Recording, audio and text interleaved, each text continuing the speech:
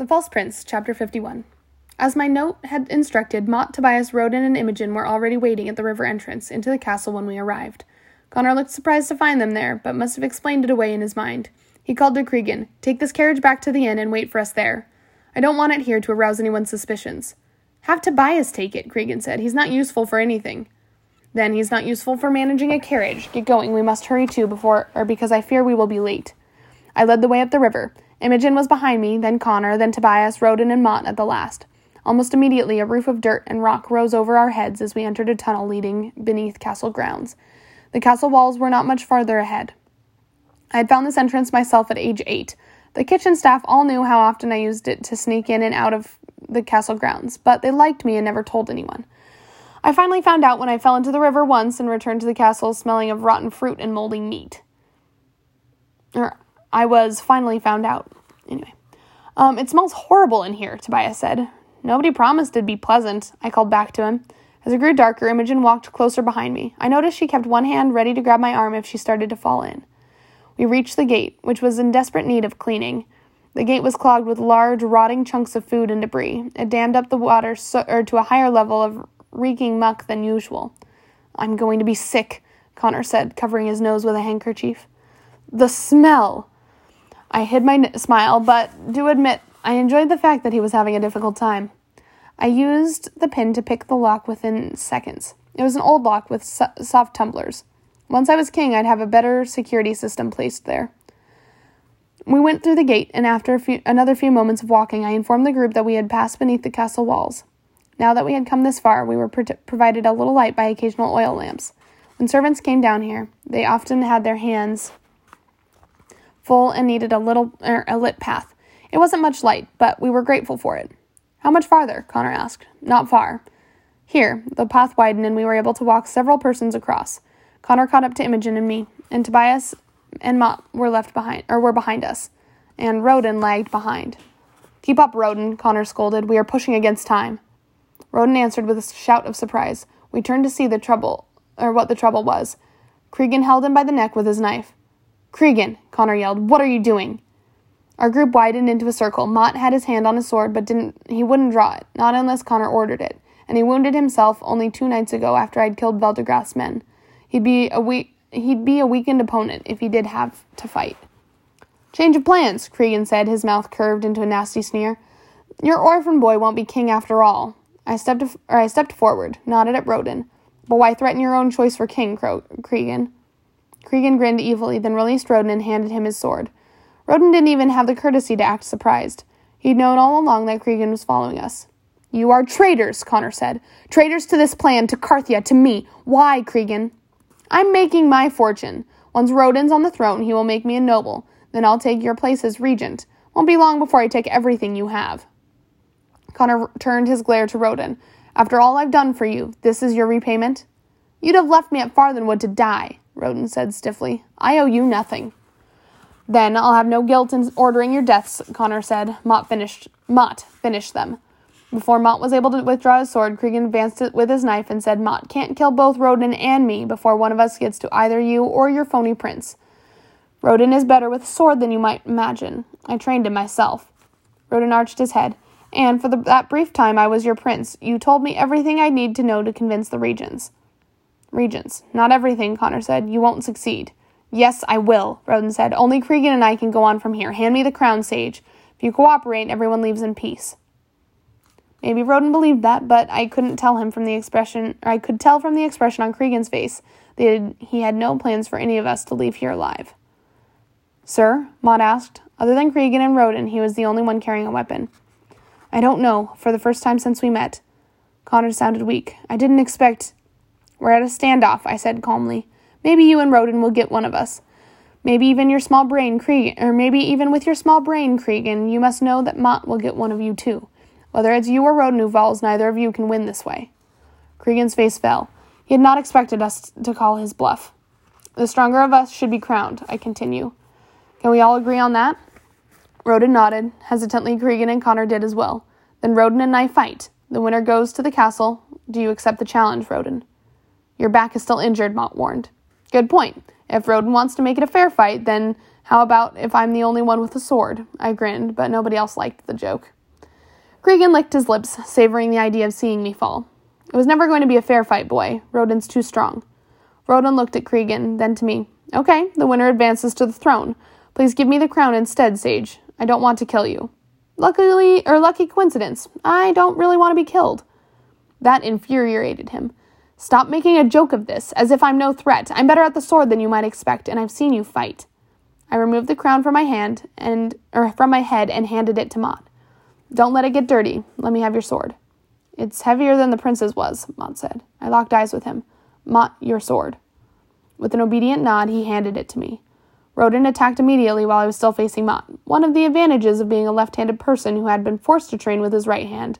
I blocked his advance with my left hand, then rotated toward him and struck him hard his weaker side. Roden stumbled back with an expression of surprise at my abilities, but he quickly advanced again and swung harder at me.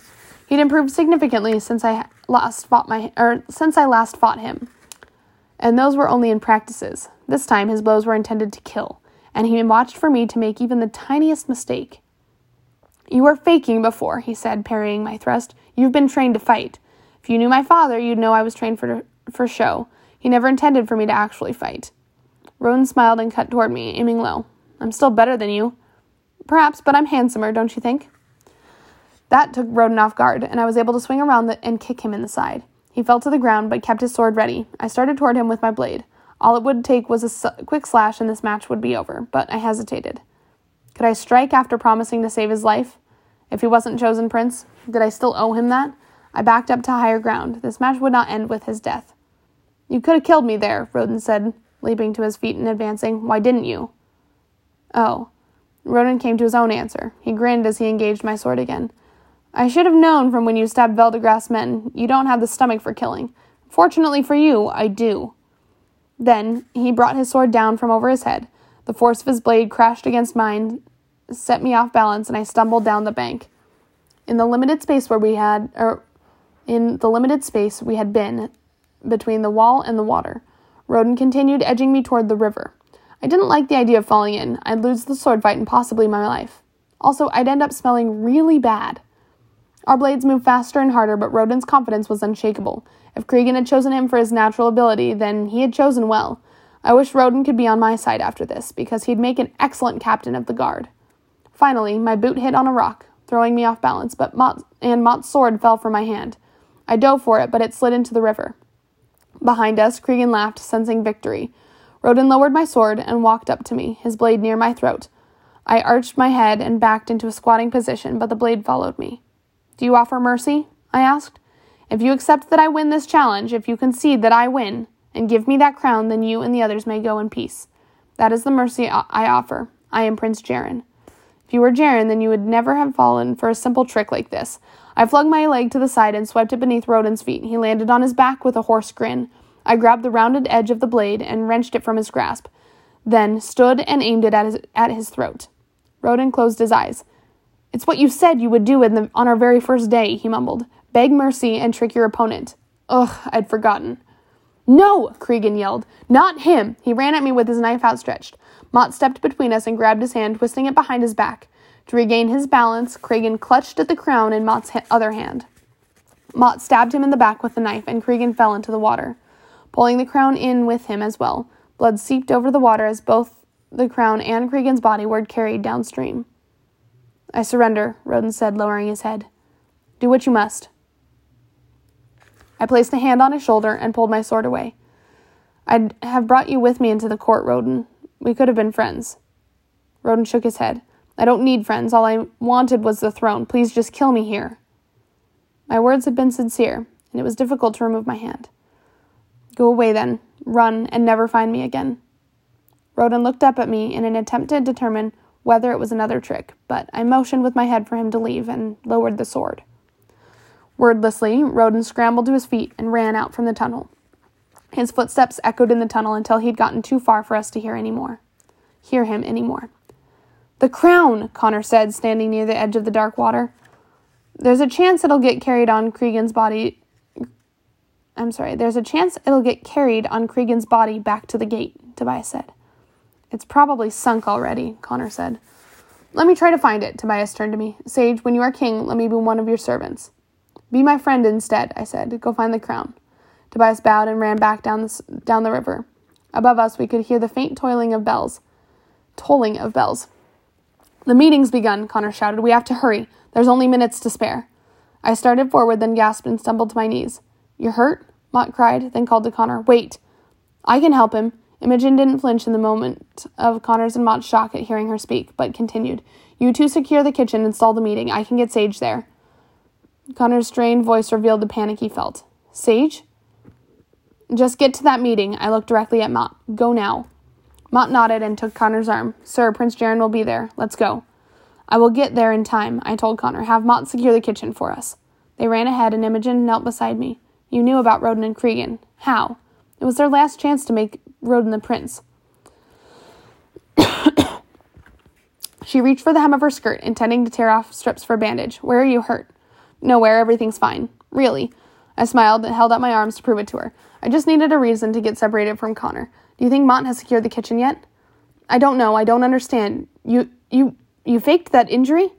I've got to go now. There's not much time left. I stood to leave, but she grabbed my arm. Your crown. I won't need it. Sage, will you make me one promise? Will you make me one promise, Imogen? She pressed her lips together, then said, What is it? This was harder to ask than I'd expected, but I forced the words out. Next time we meet, things will be different. Will you try to forgive me? Forgive you for what? Becoming the prince? Because I understand now why you're doing it. No, you don't, but you will. If there's any reason to forgive me, will you try to do it? She nodded. There was so much trust in her eyes, so much innocence. She had no idea what she was agreeing to. I kissed her cheek, then said, Wait here until Tobias returns with the crown. With that, he'll be able to get you both through to the throne room. I wish I could take you with me, but this last part I have to do alone. Go then, and may the devils give you clearance. The devils wouldn't be a problem. It was the regents I needed on my side. Whew. Okay, chapter 52. A meeting of the regents was in full progress when Connor breathlessly entered the throne room. He was the only one who had come in late, and his arrival caused an unwelcome disruption. If there were any occasions for you to arrive on time, Lord Connor, this would have been it. The man who spoke was Joth Curwen, High Chamberlain to King Egbert. He was almost as much a part of the castle as the bricks and mortar having served the king for his entire life. It wasn't a large or powerfully built man, quite the opposite, in fact, and yet he could command a room of 1,000 with just the wave of his hand. There was no one who had been more loyal to King Egbert, and few who ever loved Carthia so much.